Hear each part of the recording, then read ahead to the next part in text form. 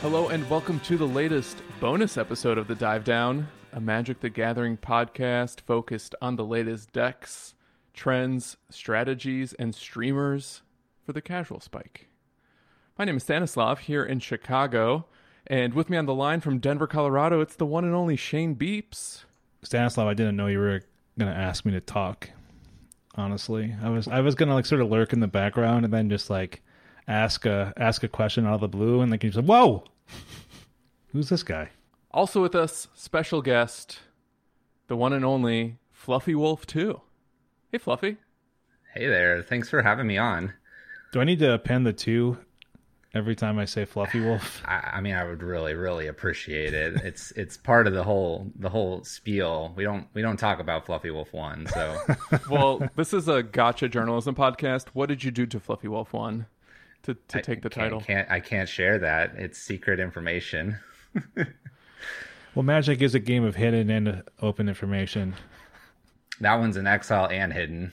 It got Lantern control taken away. It's face down. No one knows what it is. Exactly.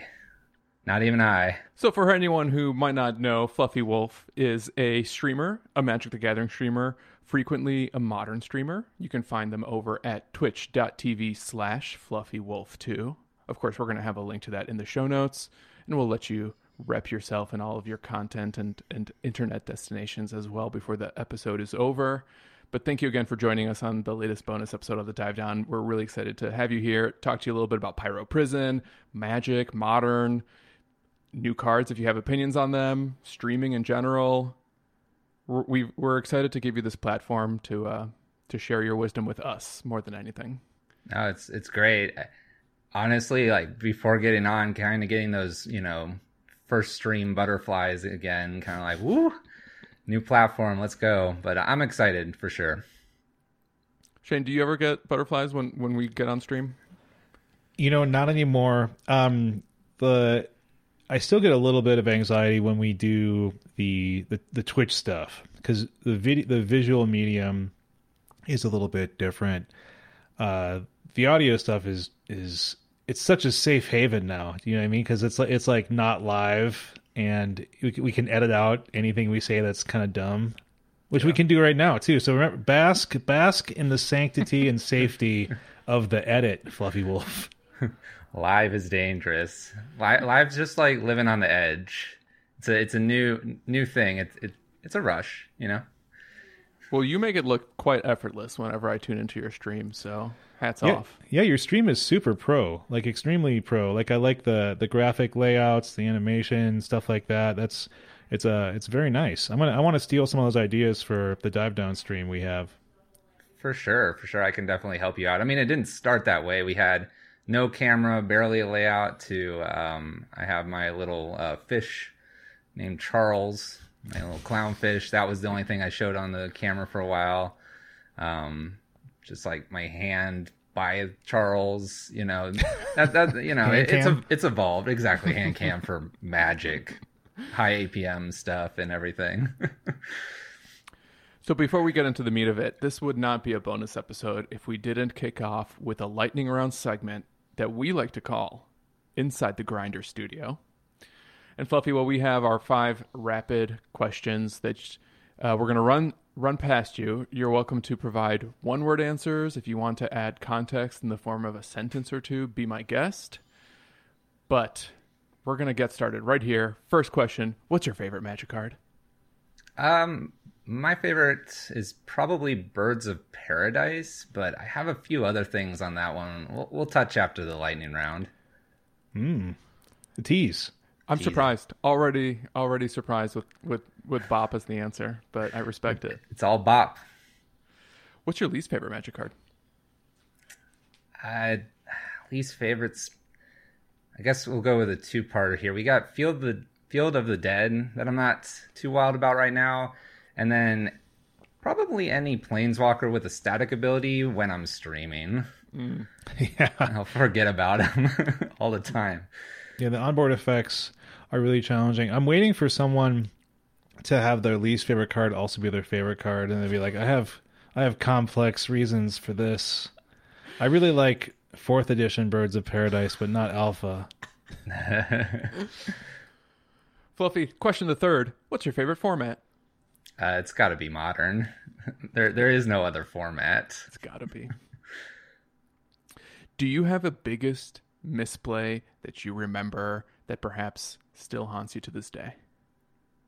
Yeah, I've got one. It's so funny because some tournaments you like super prep for, and this one was just a local. I think it was like IQ or PTQ or something like that. And I had scape shift. I've been super focused on how many mountains I had all through the tournament and in my practicing. And I remember casting scape shift, and then for whatever reason, a judge came over to talk to me about something.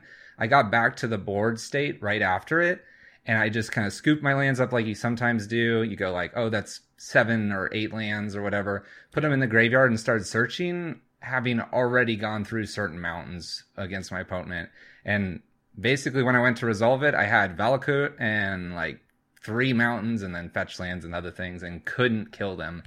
So it cost me getting into top 8 and kind of one of those focus things. That misplay was big. I had the kill too if I didn't sacrifice so many things. I got greedy. That's so interesting. So I've never piloted a Valakut deck, certainly not Scape Shift, and I always thought that deck, once it casts the Scape Shift, it always happens. So I feel like I'm learning something here too, that it can whiff if it already has the certain land suite out on the board. It whiffs when you scoop them all up, and then you're like, oh, I just should scoop the rest of the cards up. All right, last question. Do you have a favorite piece of Magic slang? It's probably just lock. I mean, I play prison decks. Lock is a term we use on our channel quite a bit, and I think it fits into the slang of Magic. I don't know. You can fight me on that one if you want. I think that's an original one. I don't know if any of our previous guests have ever mentioned lock. The very few people I think that we get to chat with are as prolific prison players as you are. So I guess it's fitting for your brand. They're definitely like soft locks and hard locks and things like that. I think most people are familiar with that. Rest in peace, Lattice. Sad days. That does inspire a bonus question. Do you have a favorite lock piece? Favorite lock piece? I think Karn and Lattice was definitely kind of fun to do. I think the craziest, maybe jankiest thing I've done is a Teferi, that's little Teferi, and Knowledge Pull. That one's a fun one. I like to play around with Knowledge Pull at times. Marlin and an Arbiter, Leon and Arbiter is a fun lock too. I think those are some of my maybe favorite, kind of a multi-part there. Obviously, you have Blood Moon, Chalice, and Bridge, but, spicing it up a little bit. I can respect that.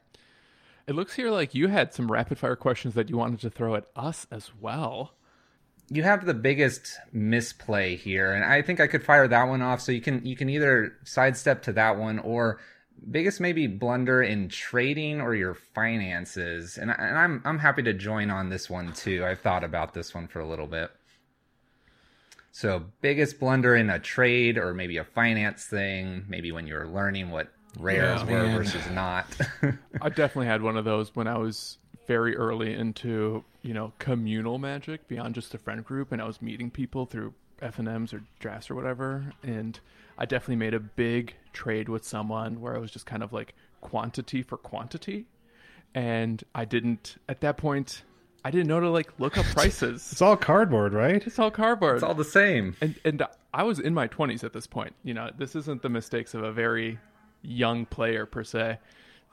So yeah, I remember getting rid of some of the Khans of Tarkir, Temur Sarkins, and some Siege Rhinos in that trade, and getting some cards for elves that it was not a good deal on my behalf. And I think the person, they weren't trying to exploit me, but they were like, are you sure you don't want anything else? Kind of trying to say without saying that they got the better end of that deal. Oh man, I mean, for me, it's a lot of just regret. Like I played at 95, and I didn't really know what I was doing. Like, I was extremely casual. Like, I was just in my teens, and the store I was playing at was just super casual. And like, I knew of Black Lotus, but I didn't really know like what it did and why it was good. And it was still like $400 then, right? But like duels weren't really crazily expensive. It's all the kind of like, you know, I could have had all these cards if I had been a serious player, or if I had been like in my 20s at that point or something like that. But I'm sure I would have sold the cards for some stupid reason that, you know, in for just, you know, I mean, but I think the biggest financial missteps I did was playing standard. like, like just playing standard at all, because it's like it's such a financial churn, especially when you're eager and you're like getting. I got back into the game like during con standard, and it was just like I was just buying what I wanted and then like selling what I thought I didn't want anymore for, you know, half of what I paid at the absolute best. And it was just kind of like, you know, it was the churn and it was exciting, but it was not smart. Fair. But, like, I think, I mean, my worst misplays, everyone knows this, it's the post-combat Stormbreath Dragons. Multiple post-combat Stormbreath Dragons. It's just scary to even hear that story come up again. Stan, what's your worst misplay, Stan? It's hard to pick just one. The one that comes to mind just now as we're talking about it is it was the first like 5K. It was a Nerd Rage event immediately after the unbanning of Stoneforge Mystic and the banning of Faithless Looting, and I registered a Jeskai Saheeli Cat combo deck with the Stoneblade package, and the deck had Force of Negations, and I was against a Scapeshift player, actually, and this is post-board, and I had a Teferi out that they fried, and I attempted to counter the fry with a Force of Negation, pitching a card for the Force. So fry cannot be countered, but I made the mistake in a high-level event of, you know, pitching a card to Force anyway. So I think I 3-for-1'd myself unintentionally with that exchange. So that hurt. Ouch. Yeah, that would hurt. Listen, we learn from these mistakes, I would hope. Oh, yeah. To jump on a little bit of the finance trade one, I just remember it, for whatever reason, pretty vividly. You know, I just started Magic, was really young.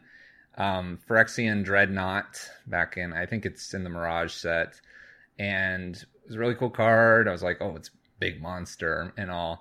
And my sort of friend at the bus stop was just like, hey, I'll trade you. And I was like, oh, okay, what do you have? And he offered me, I believe the card's Firestorm Hellkite, which, if you're not familiar, I think it's from Visions. Flying Trample, 6/6, big dragons, got flames, got a random elephant on the art. And the reason it was a good deal was because the card was gold. Because it's 2 colors, so it's rare. Yeah. So I got traded that. I was like, oh, I got this really rare dragon, and it's really powerful because it has cumulative upkeep. So you got to like really pay for it. And so I was sold on the 6/6 dragon because, yeah, I mean, yeah, you could pay 1 for what Dreadnought, but you had to sack things. That's terrible. I kind of regret that. I've looked for that card a few times, thinking I hadn't done that trade. I like how you're uncertain if that person was your friend after all. I was. It was a trying time. That's true. So one last thing before we really get into kind of some of your expertise as a Magic player. I'd love to learn a little bit of the basic background into Fluffy Wolf, starting with, when was the first time you heard about Magic the Gathering? Well, I guess it's a good segue then from the bus stop. It was at the bus stop. I was in, I think, 3rd or 4th grade, and just like any other, you know, after or morning, you go up to the bus stop and getting all lined up. There's usually the one parent there that's watching all the kids to make sure we don't destroy that person's driveway. We'd like throw pine cones at the trees and other things like that. And this guy walks up. He's the same grade as me and everything. He walks up with this giant binder, and I'm like, all right, whatever. He's got either some project in there or, you know, that's math or whatever.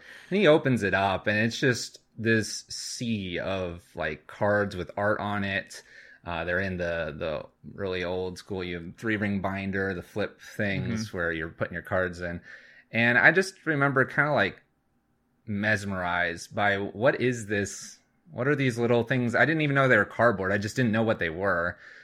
So, obviously being me, I'm super curious. I'm basically over the guy's shoulder staring at all these cards. And I learn a bit about them, that they're called Magic, and we can get them at the card shop down the street. And that's it. Closed, and we got on the bus. So I think it was maybe 3 weeks later, I convinced my parents to let me go. We go into the store, and like, I want to buy Magic. I don't even know it's The Gathering or anything. Yeah.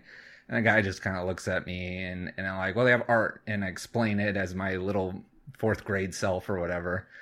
And ended up walking out with some starter pack thing at that point, and that's where everything started. Do you remember which set that was? I know because I attended a GP and I was staring at the wall just recently.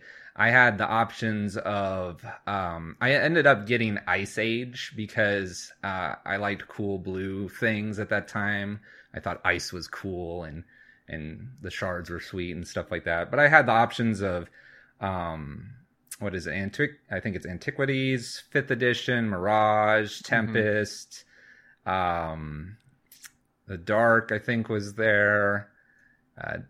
Legends, stuff like that was on the shelf as options that I could pick from. Yeah, so old school Magic. Oh yeah, pretty close to the beginning. Not crazy alpha folks, but. Yeah. And so, have you been playing Magic nonstop since that period, or have you sort of come and gone like so many players have? I've come and gone, and maybe that kind of ties back to that favorite card. Bop is definitely my favorite card, but I have favorite cards throughout Magic's history. So if there were like highlight points where I left and came back, whether it was because family moved or was focusing more on school or something, the blocks I can remember I was definitely that Mirage, Ice Age, The Dark kind of stuff, Tempest, Urzas, into Unhinged, then Gapped, and then I played Mirrodin kind of area because I remember Equipment's big. Then I gapped again to then pretty much I came back around M13 Return to Ravnica, and that's when maybe I was old enough to understand, hey, this could be competitive too. So continuous from Return to Ravnica forward for probably more competitive. So yeah, very cool. Gaps in there. What do you do outside of Magic? Outside of Magic, I'm a software developer. I work in the big data is the big name for it. Basically running a lot of our data through our company, gathering it, using databases and stuff like that, and getting this all kind of situated so that our business side of the house can do analytics. They can do marketing. They can make just different decisions based on that data. So I gather data as a software developer kind of person. Shane, that's kind of like you, almost. That's like the kind of like me that gets better jobs. What about for kicks? Like, is like Magic like your primary hobby and primary game you play, or do you also do like video gaming or board gaming or just watching TV on the couch type thing? Well, I'm really bad. So the wife is big on the movies, the shows. We have some shows we watch together. So I'm not big on the TV stuff. Before Magic, I guess there's not really a time before Magic. Magic's been kind of in and out. I guess before I got super competitive, I played a lot of StarCraft. Did a lot of that. Was big on the StarCraft 2 release kind of thing. Like to ladder that. Probably got way too competitive for my own good. So that, I think I like a lot of just random indie games from time to time. I like Minecraft quite a bit, actually. It's that game's dangerous. You sit down, you're like, oh yeah, I'm just gonna build this, and then luckily I have my wife. She's like, well, do you want dinner? I'm like, dinner? I missed lunch. So that's the kind of stuff I do. I think so. Yeah. What about you? You two? What outside of Magic, what's the game of choice? Oh man, no time for games outside of Magic. All my gaming time is Magic because I don't have that much of it. That's not I, true. I do like to find some time for like board games, but I'm nowhere near as heavy as I used to be. Like I play really light board games now. Are we a Catan kind of player, or are we some other? Oh, I mean, board like, game? yeah, I mean, like, so I have played board games since like the mid '90s. So I'm kind of like old school Euro. Like, so I have like games from like, you know, the early eras, like, you know, the Carcassonne and Catans and Puerto Ricos of the world, and then like, you know, the mid era of like sort of the Ticket to Rides and sort of the mid era where games got a little bit more popular, and now like board gaming is just huge, and so there's all kind of games coming out every year, you know, like the Wingspans and the Gloomhavens and whatnot. So thankfully I have limited storage space for my gaming, and so like it puts a hard cap on how many games I can have. So otherwise I'd just be like, oh, this one looks cool, and like, oh, just let's keep filling this gigantic basement office that I don't have. Yeah, I love my Nintendo Switch. That's kind of my video game system of preference lately. Like I played every Pokemon game since the Game Boy Color up through the current gens. Lately I've been working on Zelda Age of Calamity. So I like games that let me play in bed before I fall asleep, or like until 1 p.m. on a Saturday, because I just woke up and decided to like, Stan sleeps in late. It's amazing. Stan, have you found? So I wish I want to game in bed more, but the Switch is such a noisy system that I don't want to irritate my wife. Like the buttons are so loud, yeah. so loud. Anyway, I mean, this my wife, is really good Fluffy Wolf interview content. Get some earmuffs for her. There you go. Now you can play your Switch.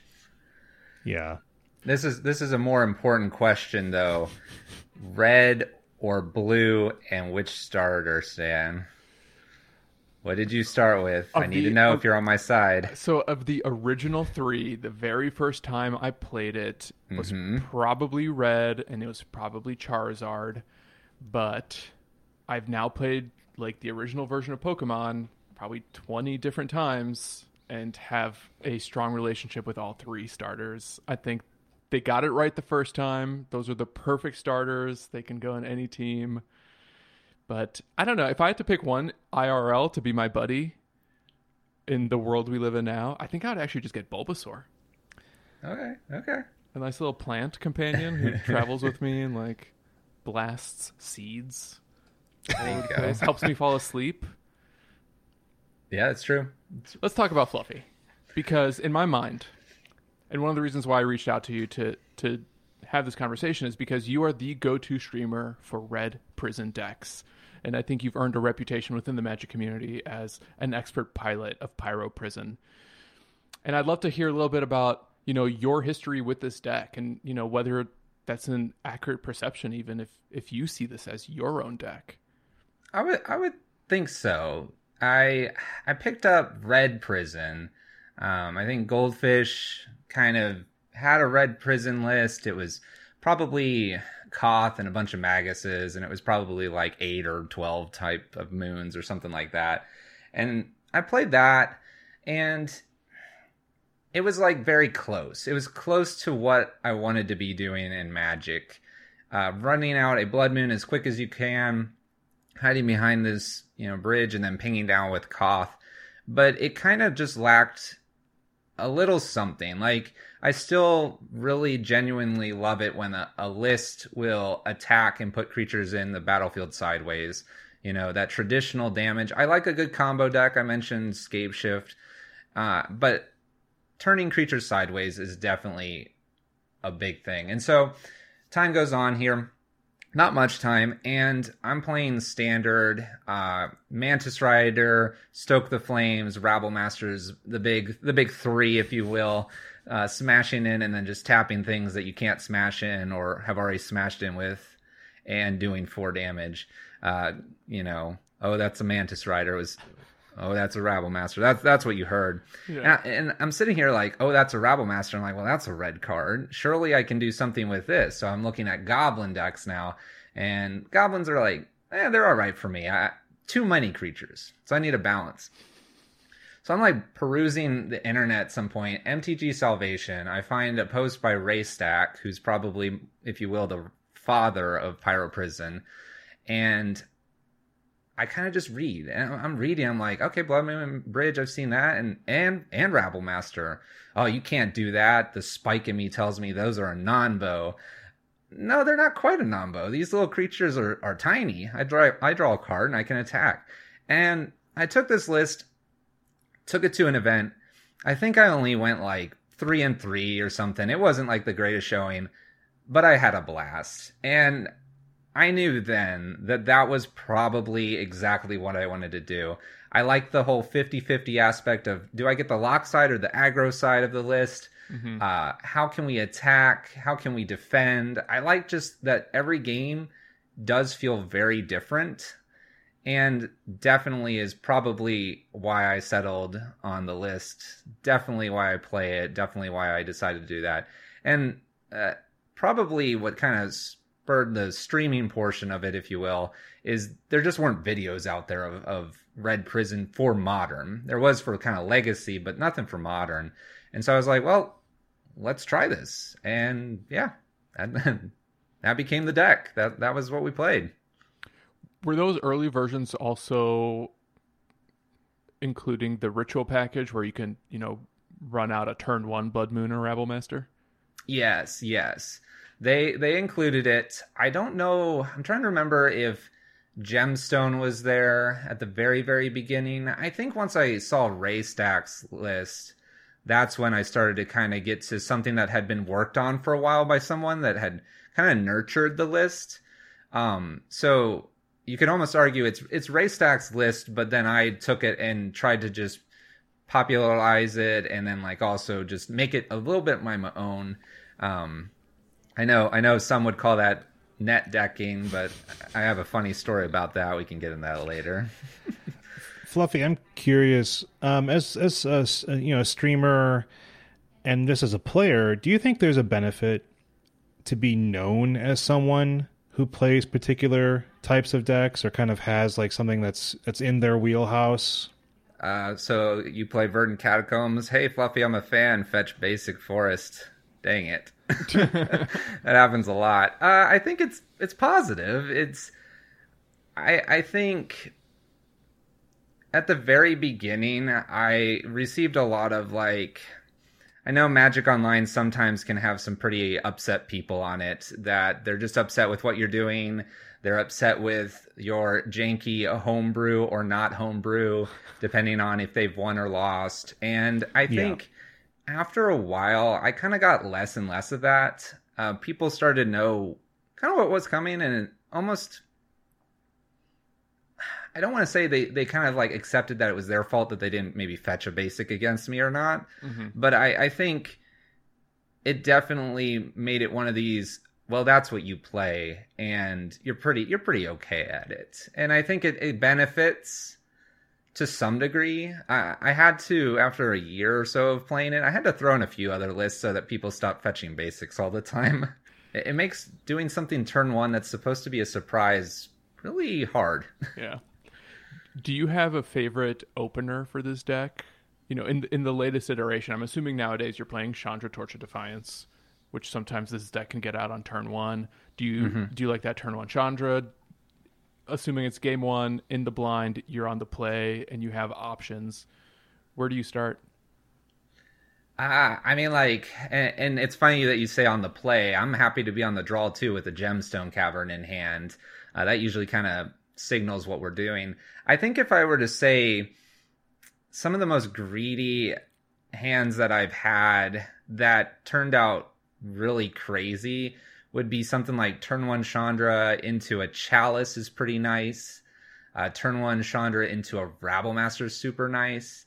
I have had the turn 1 Chandra into turn 2 Karn, the Great Creator. That was pretty nice. Oh yeah. Probably if I wouldn't go super greedy and have like basically 2 Planeswalkers out by turn 2, I think a good turn 1 Blood Moon is probably still, I still get pretty excited about that.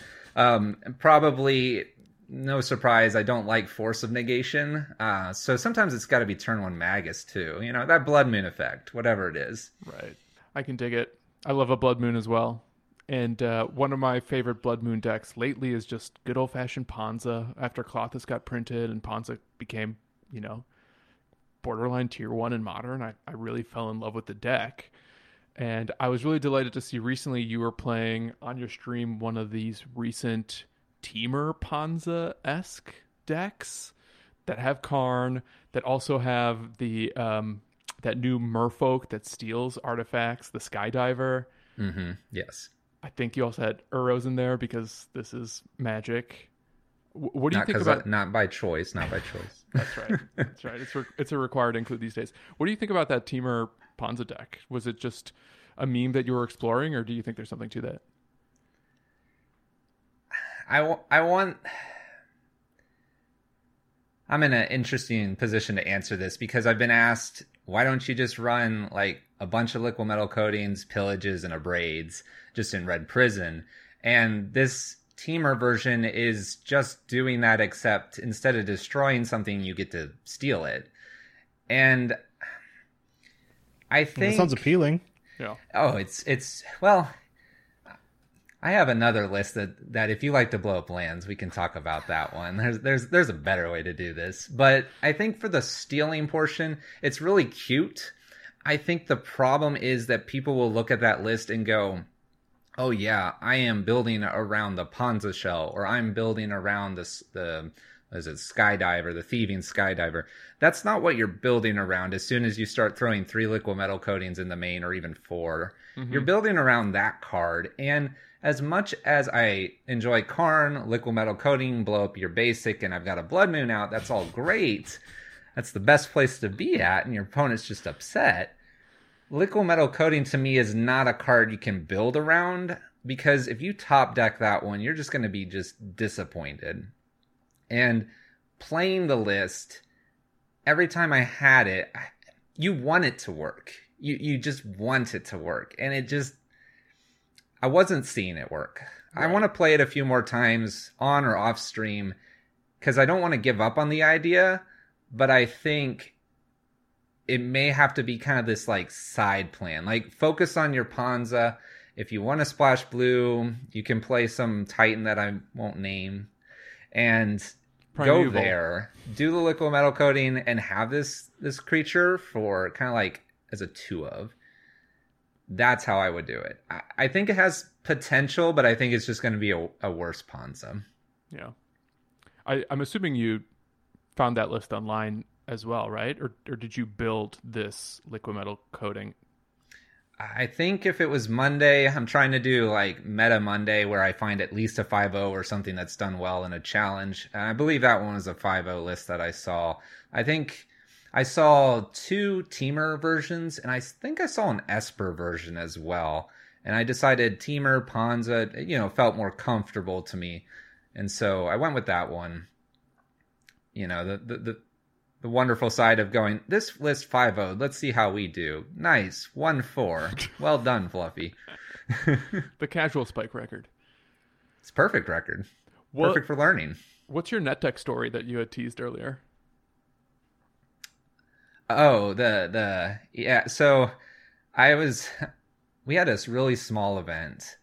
And yeah, so net decking, small event. This guy sits across from me. And he's playing basically a version of Silver Moon, which is another one that Goldfish was playing. Basically, it's Pyro Prison, but you're doing things with Opal. You were trying to do things with all 0 artifacts. You could use Chalice. You're trying to ritual out that way. And you're using a package of no Chandras, but Karns, both versions of Karn at 4-drop. And so we play, and we play game 1 and then game 2. And we go to game 3, and I do remember that I just kind of had the nuts. Only game I've won with 3 cards in hand, but considering I had Chalice for the 0 artifacts, it was good to go. This guy kind of finishes, we're putting the cards away, and he goes, man, did you get this deck off somewhere? I was like, no, this is mine. He's like, oh, I swear I've seen this. I was like, oh, well, where? I'm kind of curious where you saw it from. This guy pulls up Goldfish. scrolling through, and he finds this listing, and it's a 5.0 listing from, FluffyWolf2. And the guy's like, yeah, this one, I swear it's just like this, it feels like you took this or whatever. I was like, oh, yeah, that guy, that's me. And you just watch the guy's face, and kind of like this moment of pause, and his eyes get really big. He's like, nah, that's not you. And this is at the point where I hadn't been doing any cameras. I was like, oh, no, that's me. He's like, prove it. So I was like, all right, I log into Twitch and stuff, and I chat my own thing in FluffyWolf2, and I just put like a mode or whatever. He's like, oh my gosh, you're FluffyWolf2. It's like, yeah, I promise you I didn't net deck that. I am the net deck. Yeah, I am that. I am that net deck.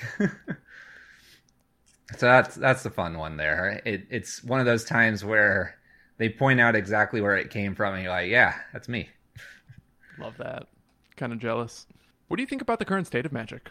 Like we almost don't want to mention Uro, but I think it's fair to describe the last year or two at minimum as pretty turbulent, especially in Modern. Does that kind of deter your motivation to keep playing? Are you able to, keep your chin up because some of the decks that you like to play are still playable? So I believe that even in some of the worst metas, you can attack the meta as a prison player. Now, your prison list may be very different. It may be very... you hear about, Jace Stoneblade days and stuff like that. It was one or the other. And I'm not saying that we're at that point right now. But I think, to me,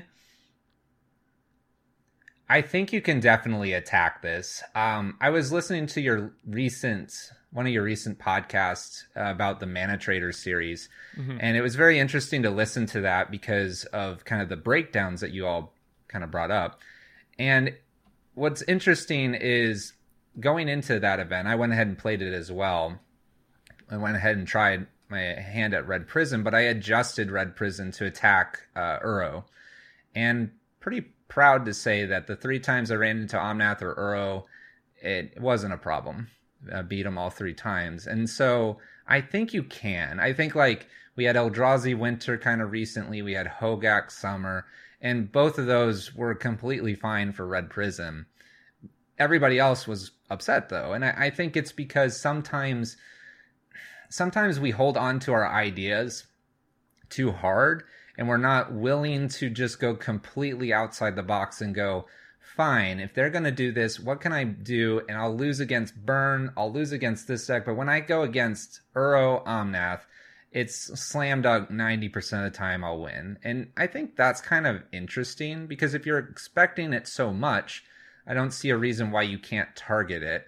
I think game 1 versus game 2 and game 3 with your sideboard can really be adjusted. And I think people get kind of settled into not adjusting that. What do you look for in like a Magic environment, like a format environment that makes you think that I'm enjoying this more or I'm enjoying this less? Or is it always kind of just like, I like Magic and I like playing Magic? We're all here because we like playing Magic, right? Is this a trick question?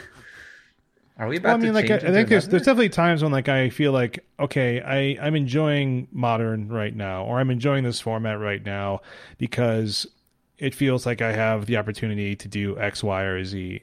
And do you think like at certain times you found that you're like, I'm kind of frustrated with the game at this point? Or do you think that you always are able to find opportunities to enjoy the game? Probably the one time recently. I'm sure there's been multiple times that I've been frustrated, but I think the one time recently was actually Oko. And the reason I say that is because I think if a card single-handedly removes basically a card type from the game from being functional or being useful, in this case like artifacts, because we all know Oko can turn things into an elk. If you have any strategy that's now trying to use even a little bit of artifacts, which is kind of that one thing that can be played in most decks because of the colorless nature to it, I think that can make things frustrating.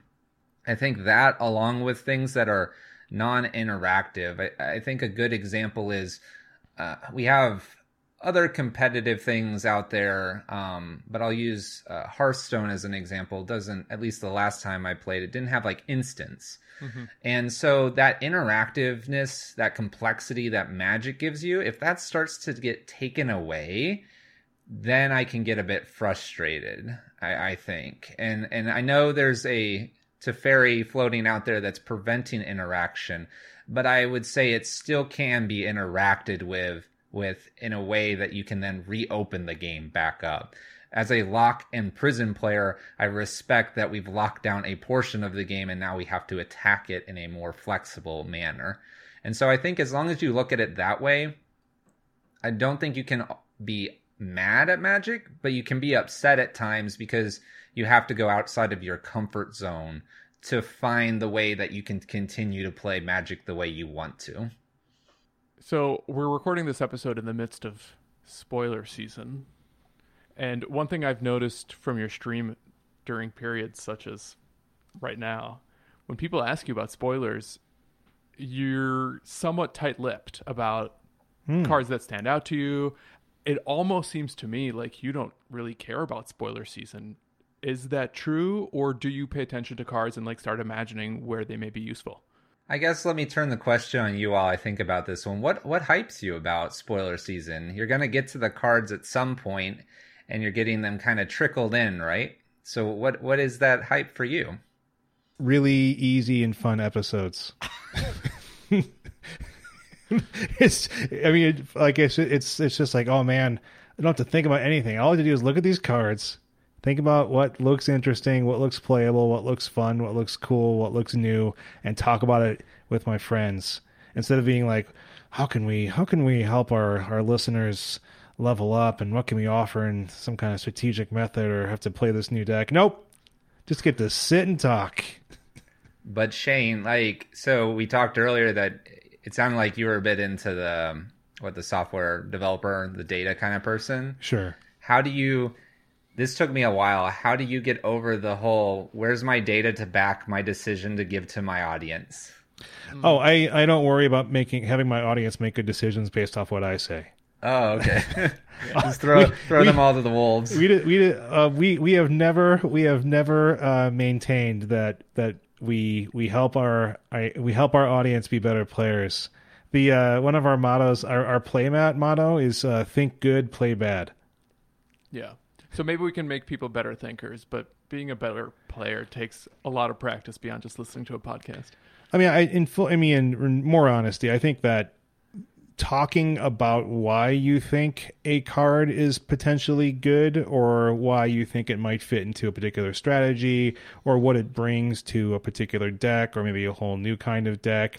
I think that, like, talking about the way you analyze things and analyzing it on the pod should be helpful, or at least should be explanatory and kind of giving people like the why behind your take. You know what I mean? So I think that's something that I do like. Okay, that makes sense. Yeah, I'm kind of to your point. We were a bit tight-lipped, if you will, but also I've just had to learn. So Karn the Great Creator comes out, and I insist I can't make a recommendation until I have the data. I play 100 matches and then go, yeah, this is pretty good. I've got like an 85% win rate with it. You guys can go ahead and go for it too.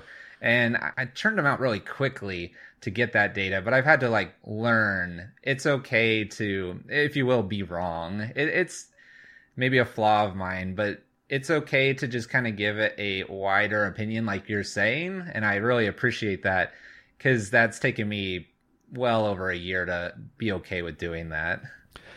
I think Stan and I would both say like we're just kind of like, we're kind of fine being wrong too. Like, you know, that's just par for the course. So sometimes you have a good take and sometimes you have a bad take, but thinking out loud is valuable. And I think that, you know, whether or not you get to the right answer, kind of trying to derive your way and get your way to what possibly could be an objective truth, but almost always is not, is the fun, is the process. The process is the product. I love how you put that, Shane. And I think coming to terms with being okay with being wrong is something that, I mean, we've been podcasting for like 2 years now, and that's something that we had to, at least I had to learn and develop and kind of learn to be a little less self-conscious about something like that. Sure. And really lean into the fact that at the end of the day, it's just me and my buddies talking about cards that I think are fun or cool, or being honest with the fact that, Kaldheim is coming out and I am not seeing very many cards that are capturing my imagination. Yeah, this is the set I feel like we could be the most wrong about, where it's like we're just like, yeah. And then everything's gonna be like, oh, like there's whole new decks based around some of these things, and like they're huge players and existing decks, and we're just like, well, we didn't see any of this. Yeah. And Fluffy, to answer kind of your initial question when you pointed it back at us, the thing for me is it's kind of that feeling of my imagination being captured relative to other specific cards that I really like or other decks that I like to play. So I think a nice example of that is when Seagate Stormcaller got spoiled in the previous set in Zendikar 3.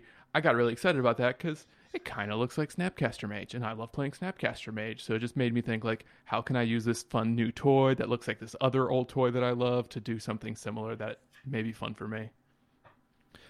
Yeah, I guess kind of a follow-up question is maybe not what do you like out of Kaldheim, maybe, but like what kind of things are you looking for? Like, what do you, when you're examining new cards, are you looking for stuff that's like, here's what's going to make my competition better, or here's what's going to make the decks I like to play better, or oh, this seems like something I could build a whole new deck around?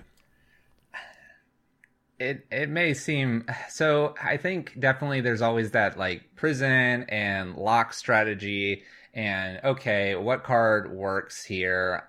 Definitely seeing a few out of the new set that our prison Discord is definitely interested in. But I think also, and like shameless like little plug for my other list that I've kind of become known for, my Vesperlark Reanimator list. All I wanted to do was play a Masterpiece Painter Servant. I thought the card was gorgeous. And I just want to sit at that. And if the worst thing is I can't play it because everything's gone wrong with everything that I've done janky and everything like that, man, that's a nice looking piece of art that I can stare at. And maybe that's the wrong way about going about it. But like, there's just certain cards that I'm like, yeah, I want to hold on to this and like look at this while I'm playing Magic. So I'm cool. I'm going to try to build around this. Like 7 cards or whatever, I like these. I respect that. We're kind of coming close to our typical cap, and I think I would be very remiss if we didn't get a chance to talk about streaming in the abstract and maybe some advice or lessons you've learned as a streamer over the years. What do you think are some of the keys to success in Magic versus streaming, where being a good Magic player may not necessarily mean being a good streamer and vice versa? Do you think there are any heuristics that you've picked up on that maybe you can share with us or our listeners that may be useful to anyone who wants to get into streaming because of how much they love the game?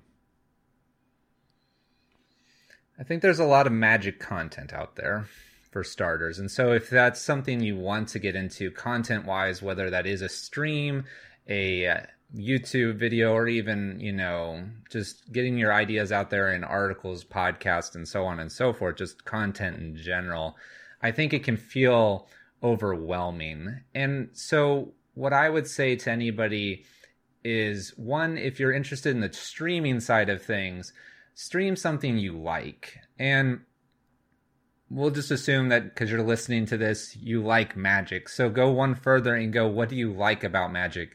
Are you that aggro? Are you that control, combo, tax, lock, prison, whatever strategy you like? I would say play that.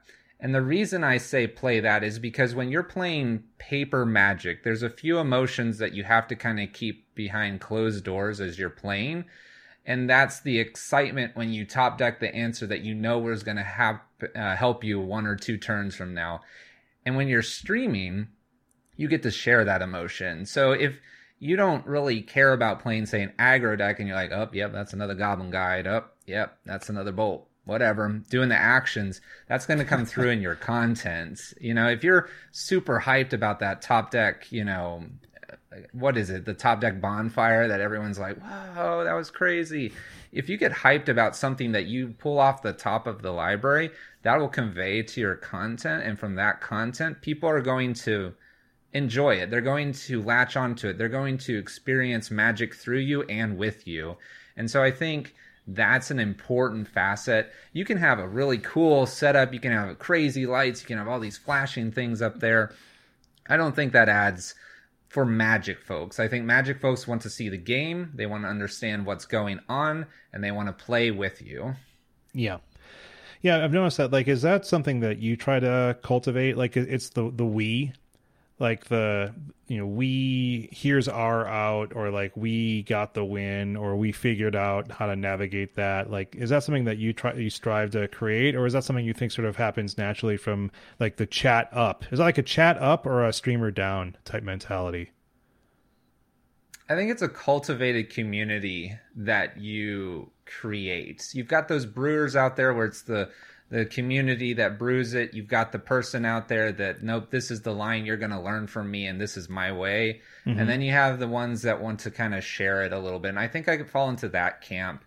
I remember some early comments on YouTube where I would say, well, I think I'm going to go this way, or I think I'm going to go that way. And it was kind of wishy-washy. And people were saying, stop saying that. Please tell me why, because I can't read your mind and I don't understand what you're seeing. Mm-hmm. Kind of like if you were to take, let's go to chess briefly.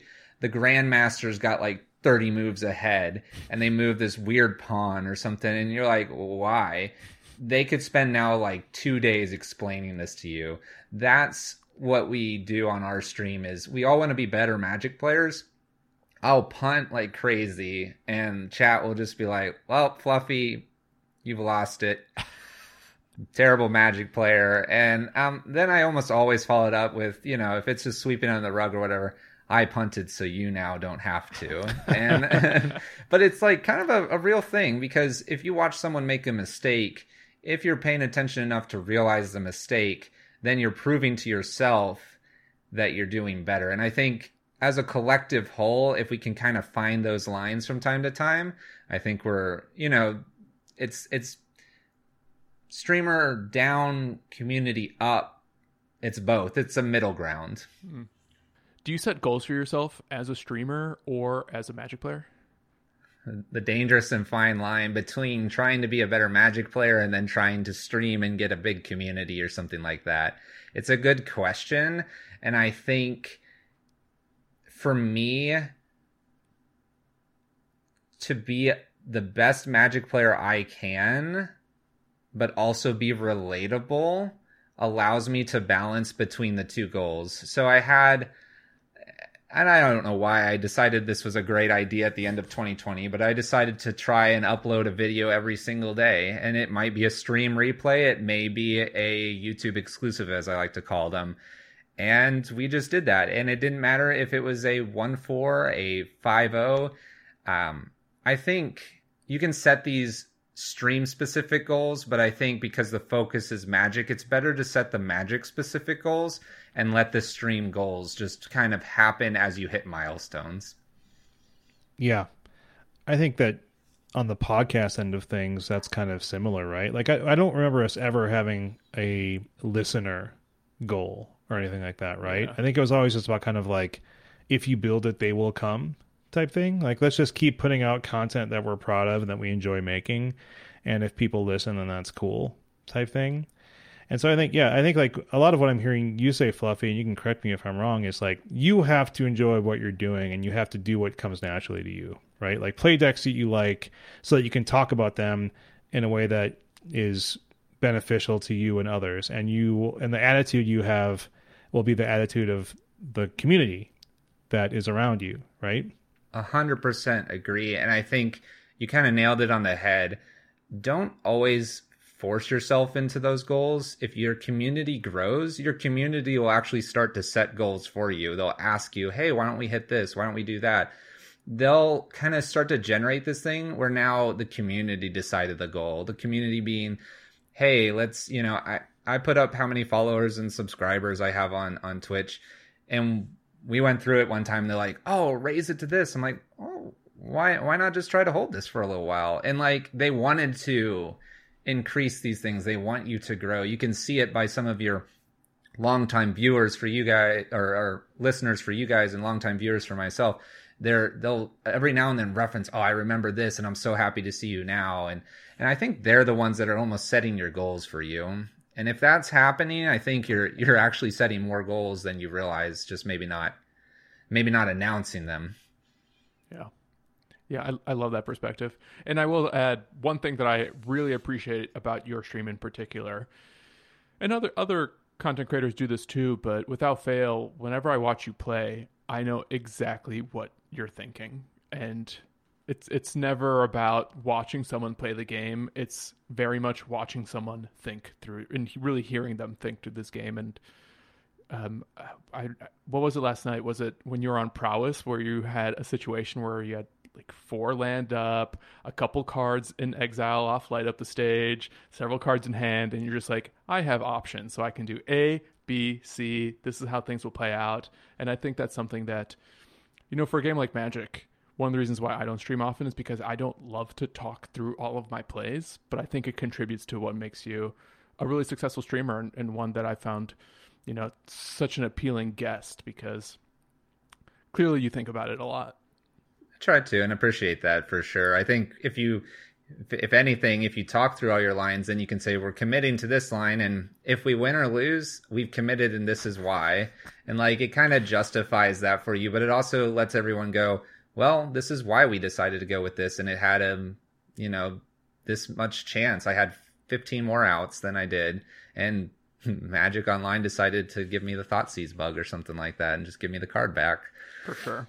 Before I wind us out, Shane and or Fluffy, anything else that you'd like us to kind of cover while we're on mic that we may have missed or overlooked?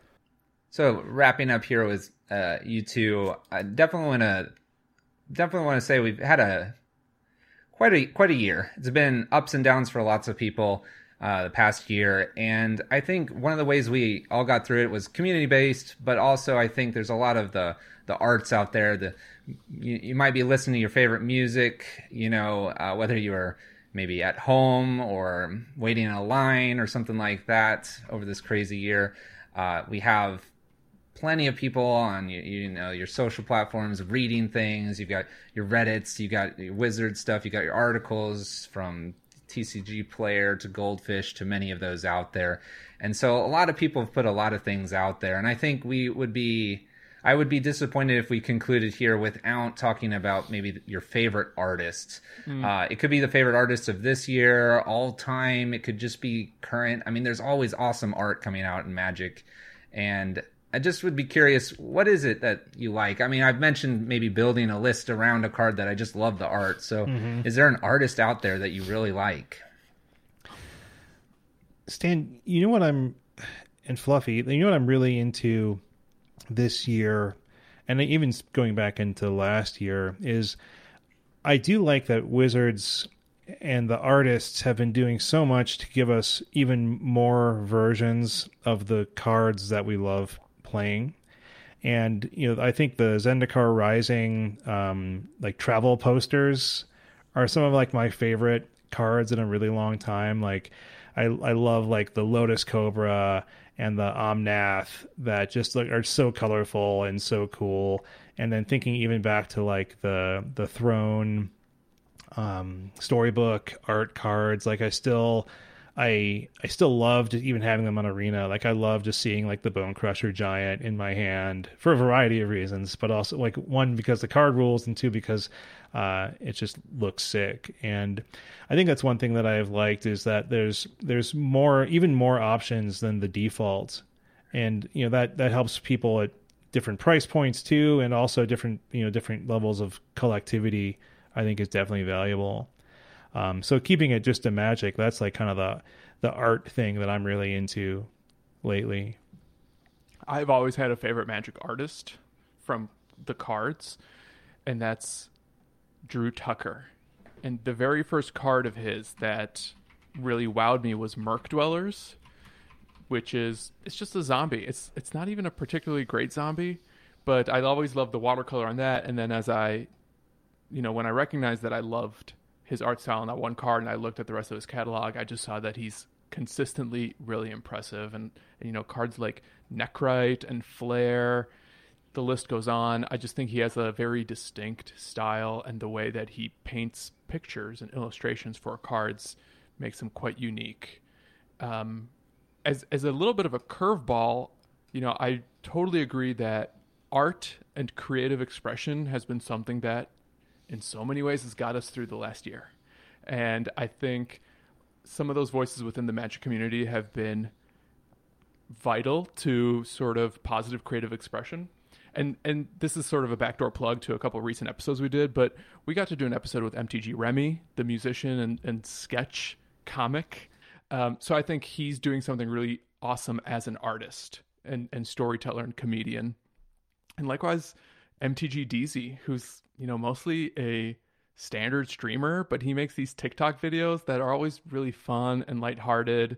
And I think there's a certain art to that as well. So I totally agree with you. Art in Magic is really important to, the health of our community and kind of what makes this community so special. So I love that question. I appreciate you bringing it up. I think you even answered that though. We need to hear what you're into, Fluffy. Oh, for sure. I will try to say some of these artist names because I know sometimes they're kind of all over the world where they come from. I think one that a lot of people already know about is Johannes Voss. As specifically, I like the Angelic Destiny and Gift of Orzhov, I think is two of theirs. And I think it's just kind of like, I think the Gift was always kind of cool to see because it was very...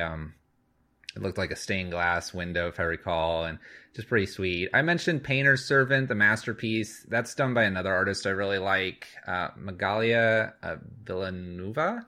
She did Chandra, Torch of Defiance, one of the new Hunt Masters, Koithos, God of Destiny, I believe, Liliana Waker of Death, or Wake of Dead, I think, recently as well.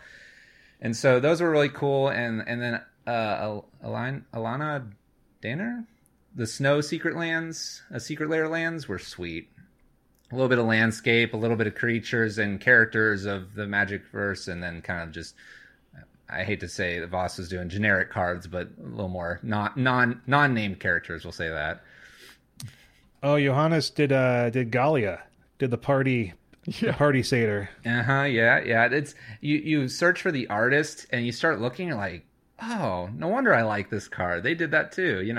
Their names are so small on the card, and I can't make them any bigger. They take up the card, but it's amazing to see what they put together, and maybe without knowing, you're following artists you already really like. Yeah, the thing I love about Johannes in particular is that you could probably make a reasonably playable deck using nothing but Johannes Voss cards because they're so prolific and their art has contributed to so many powerful players, including in Modern. Oh man, is that Thalia's lieutenant?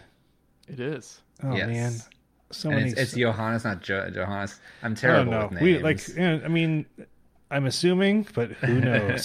Someone can correct us. I try my best. If I always get it wrong, someone's going to tell me. Their Kickstarter's in euros, so I'm just going to be like, it's in Europe and it's a J. It's a soft J. Need to find somewhere where they've said their name. Fluffy, I'll take over for Stan here because I love when we give people the opportunity to plug themselves, where people can find you, your stream, if you have like a Twitter that you engage with or Facebook that you engage with or something like that. How can people find you and where are you putting out content? Sure. This is perfect timing. I had Dylan help me get inspired to do this. So we got FluffyWolf2. Make sure you get that 2 in there, .com. And that website is something I launched here in January, since we're in January, right at the beginning of this year. So you can basically just use that as your jump point, and then you can find just my thoughts, YouTube playlists on there. You can find me on YouTube. I'm on Twitch. I'm on Twitter. So Twitch, it's twitch.tv/FluffyWolf2. YouTube, it's youtube.com/FluffyWolf2. And Twitter, it's twitter.com/FluffyWolf2. So if it's FluffyWolf2, you probably can find me. So those are probably the big three. The website's brand new. I try to read just about every YouTube comment because I'm small enough still that I can do that. Hopefully can continue. So if you put a comment there, I'll more than likely read it. Getting into Twitter a bit more, so hit me up on one of those. And I guess for the Twitch, I stream Monday, Wednesday, and Friday about 7 p.m. Central Standard Time, since that's a live thing. You can come stop by. And FluffyWolf2, that's the number 2. It's not spelled out. It's not Roman numerals. No, it's just the number 2. If you ever get anything shipped from me, it'll be a nice stylized 2, as in just the loopy 2. Your website looks amazing, by the way. I'm just seeing it right now for the first time, and it is slick. Thank you. Yeah, we worked on it. We worked on it all through December and launched it, and I've got some merch up there. I know you guys have some merch too. I think I heard you guys have like hats and playmats or something. I've got stickers and stuff like that. I know you guys can see them. I'm gonna hold up a few of them. Whoa. We love swag. Those are nicer than our stickers. Oh, look at their wolves. Wolves. Those are fluffy wolves. They are. My emotes as well. Sweet. Yeah, definitely go check these out, people. But Rip. All right, this is awesome. Fluffy Wolf 2. Mr. Fluffy Wolf 2. Mr. 2, if you will. Thank you again so much for joining us. This was such a treat. I've wanted to pick your brain for a very long time.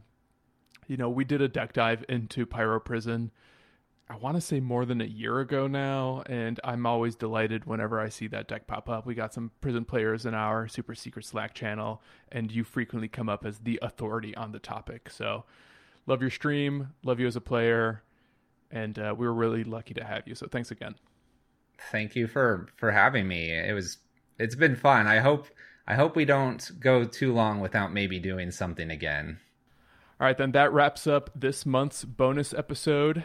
If you haven't yet, make sure you check out Fluffy Wolf over at twitch.tv/FluffyWolf2. Give them a follow. Throw them a sub. If you have Amazon Prime, it's super easy to throw someone a sub with just your Amazon Prime account. Highly recommend it. Likewise, if you haven't subscribed to our podcast yet, maybe this is your first time hearing The Dive Down, you can subscribe anywhere you listen to podcasts, Apple, Spotify, or wherever else. If you'd like to submit a question to a future episode of The Dive Down, pick our brain on something in modern or other formats, you can tweet us at The Dive Down, all one word, or email thedivedown@gmail.com. Also, if you'd like to support our show, you can find us over at patreon.com/thedivedown. Get access to our super secret Slack channel, other merch we have, such as playmats. You can even decide future topics of episodes. Shout out to Mana Traders for sponsoring The Dive Down. If you're a modern player, you can rent Magic Online cards via Mana Traders and use promo code The Dive Down, all one word, to get 15% off your first 3 months of renting Magic Online cards. If you play Magic Arena, you can support The Dive Down without spending any money by using our affiliate code to download the free deck tracking software over at untapped.thedivedown.com. As always, special thanks to the bands Nowhere and Spaceblood for letting us use their music. And until next week, get out there and check out Fluffy Wolf!